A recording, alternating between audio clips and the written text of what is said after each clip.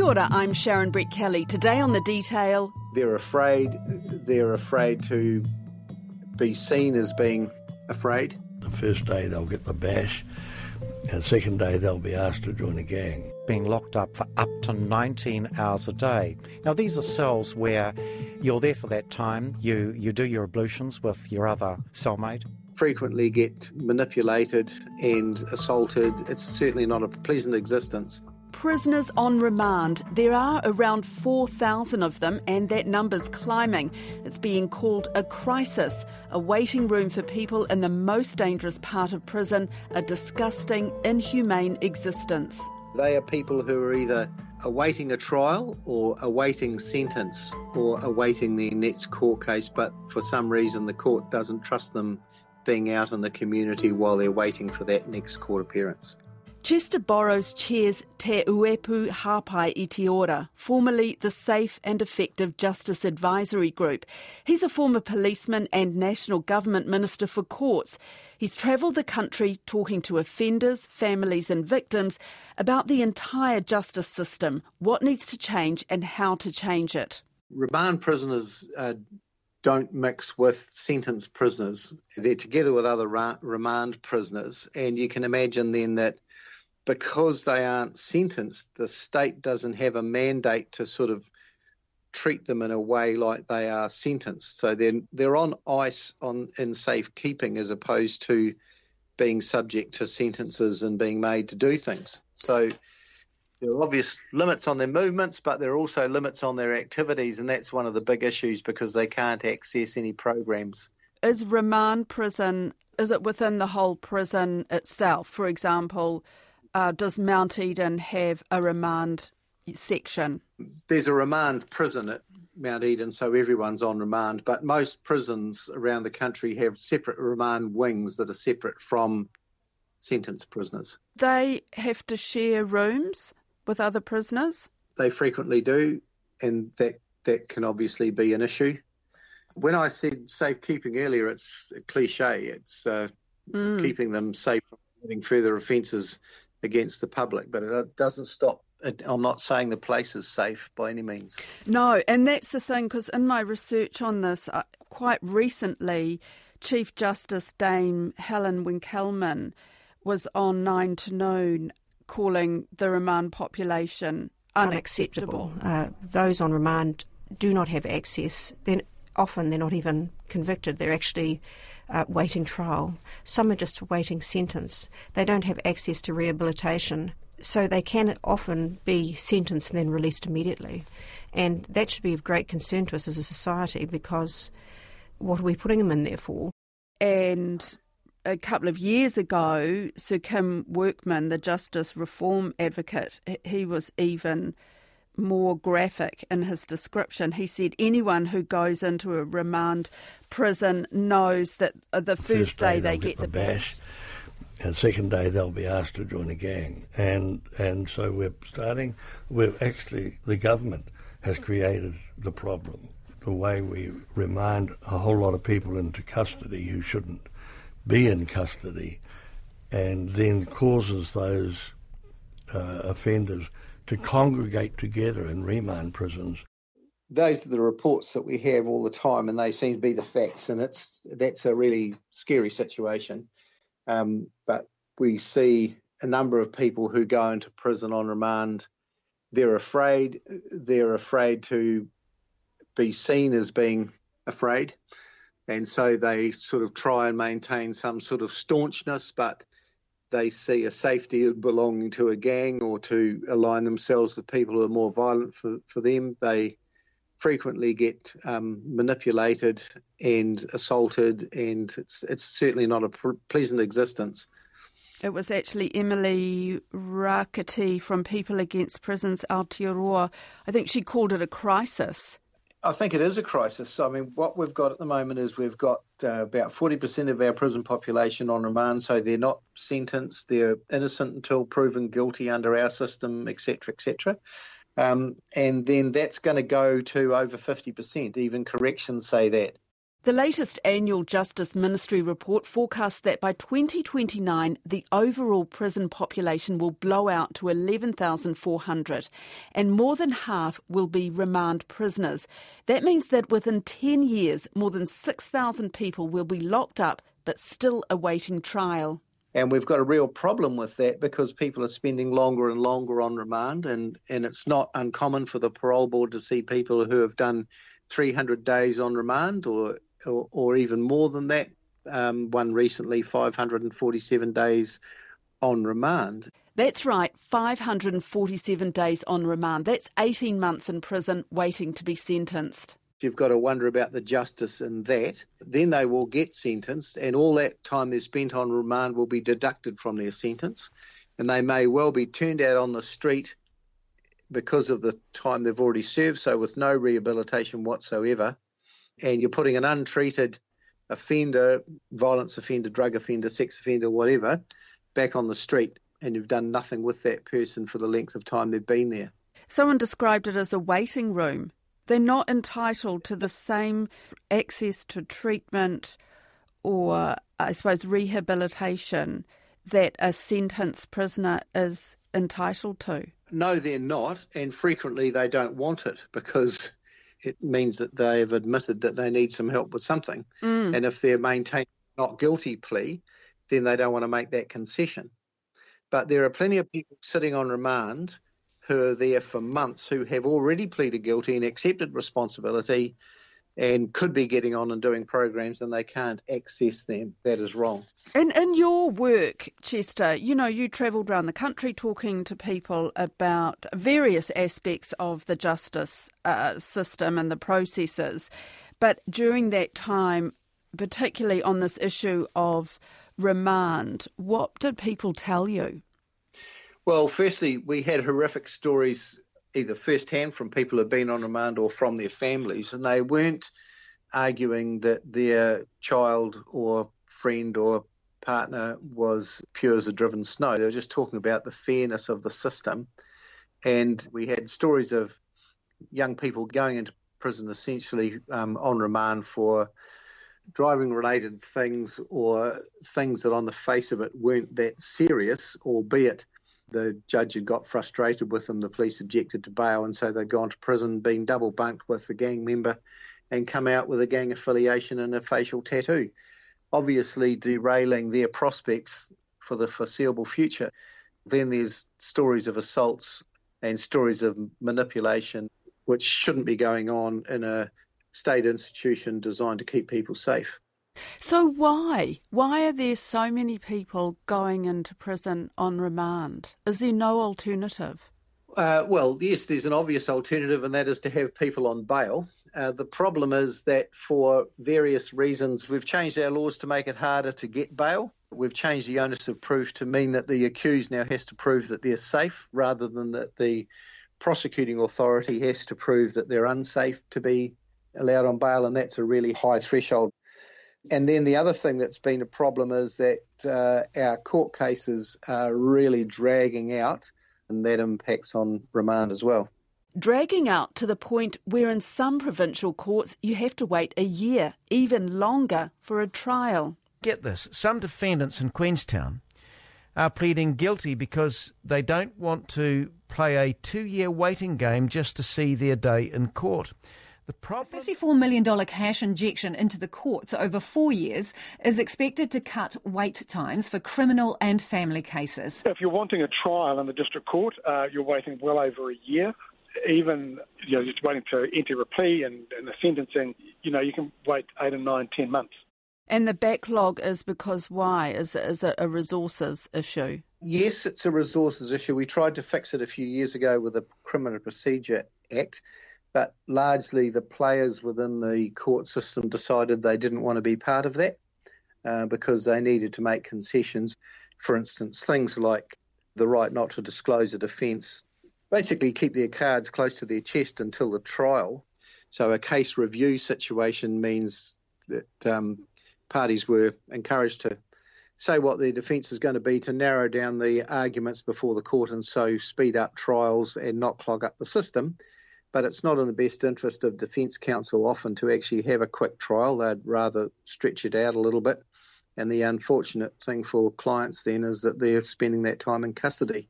And then the other problem is that as your remand population grows, you're able to offer less and less services to those people. If we only had 10% of our prison population on remand, for instance, then corrections might be able to offer a lot more in terms of rehabilitation or at least some sort of programs to help people.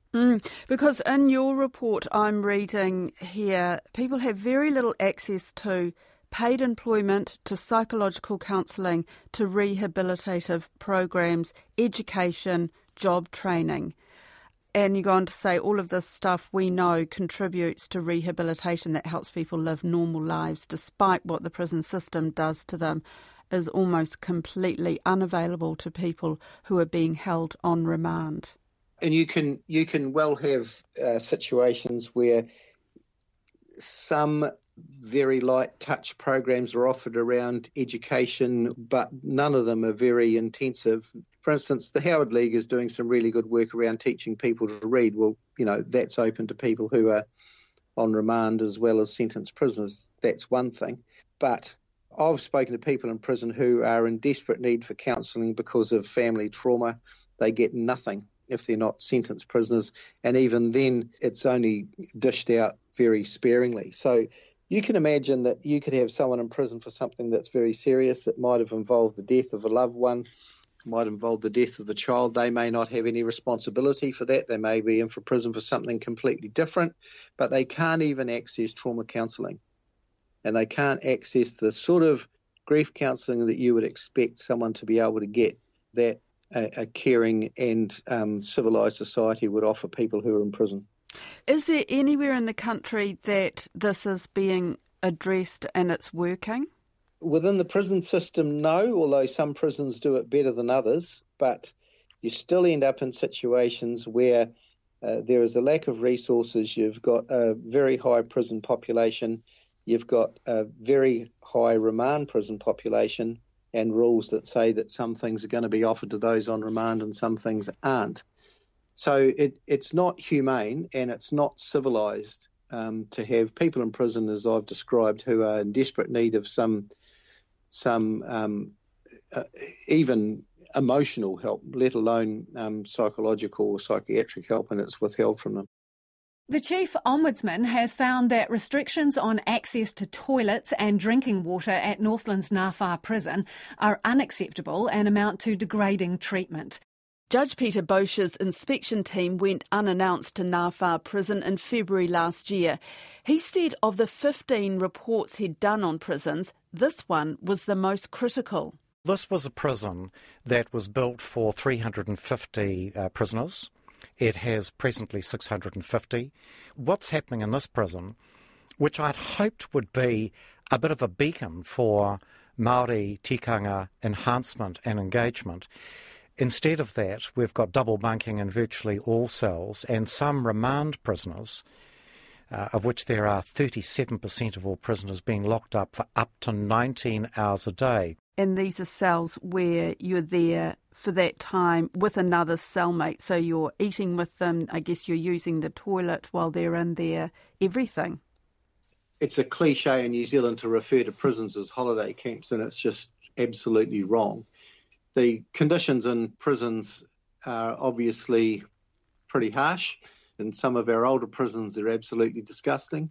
And his comments around 37%, I mean, that's lower than the average, but it's certainly creeping up there. What do you think needs to happen with remand?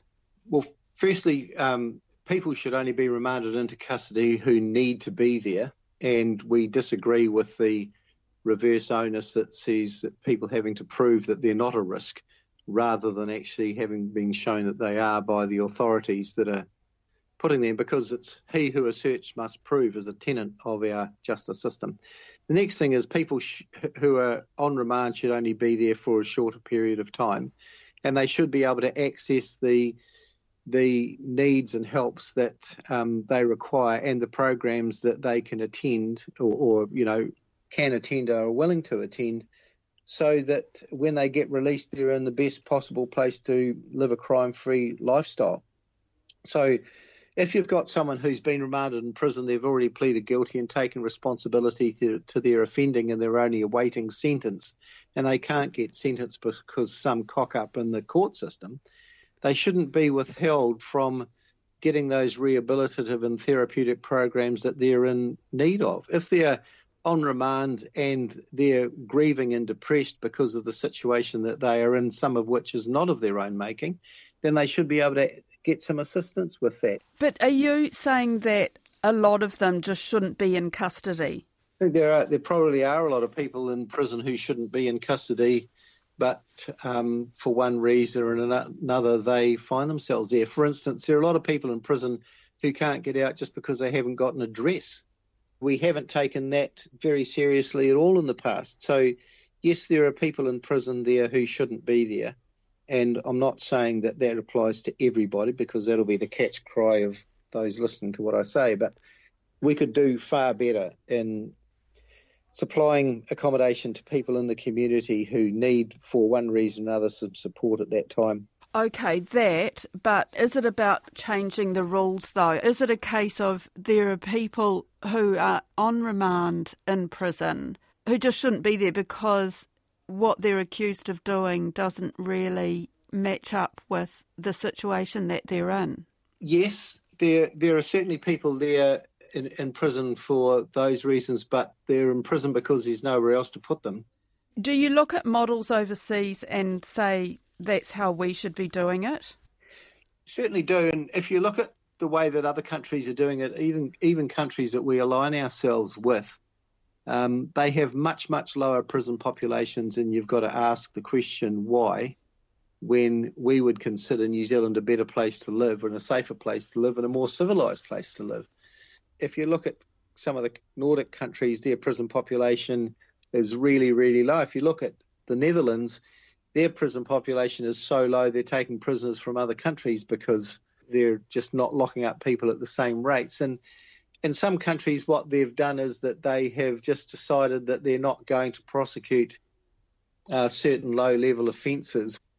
Low-level disorder offences, low-level thefts, dishonesty stuff, low-level drug offending. They've decided they're not going to prosecute that anymore, and so their prison population is driven down because that doesn't have a collateral impact further down the track. You know, that's something that we should be looking at, let alone the style of prisons we have. You know, there are places, for instance, where people go to prison over the weekends because they only tend to get in trouble on the weekends. So if you bring them into custody on a Friday night and you let them out on a Sunday afternoon so they can maintain their employment, their family relationships, and all those pro-social things they've got going on in their lives that prevent them from offending, then maybe that's a better system than locking them up. The advisory group's final report on transforming the criminal justice system, called Turuki Move Together, recommends a lot more money is invested in rehabilitation programs for all prisoners, including those on remand. And it calls for gradual replacement of most prisons with community-based habilitation centres. They're pretty much the same as rehabilitation centres, but recognise the fact that these are the first chance for some people in learning life skills. Habilitation centres are places where people go and live, receive therapy programs, treatments, those sorts of things that they need, but they're not prisons. But New Zealanders are in love with prison and punishment. And then we do things like we build massive prisons because it's easier to get a resource management to build a 1,000-bed prison than it would be to get a resource management consent to build 20, 50-bed prisons or habilitation centres.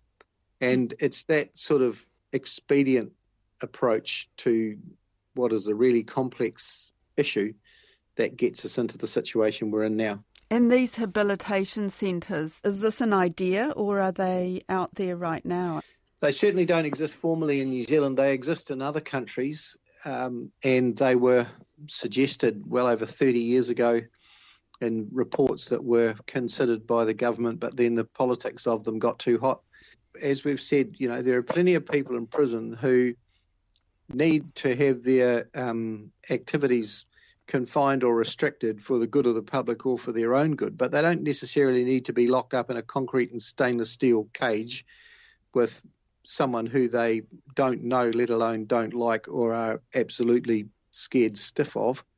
They don't need to be stood over by gang members. They don't need to have treatment withheld because of resource issues and those sorts of things. If you think of a habilitation unit as something that might be somewhere between 20 and 50 beds in a local community that's part of the community where people go out to work or work is brought into them, where they have social activities and reduces the stigma, then actually we're looking at something that looks a hell of a lot more humane than locking someone up in a secure unit with people the public is scared of and just doesn't want to see or know or own.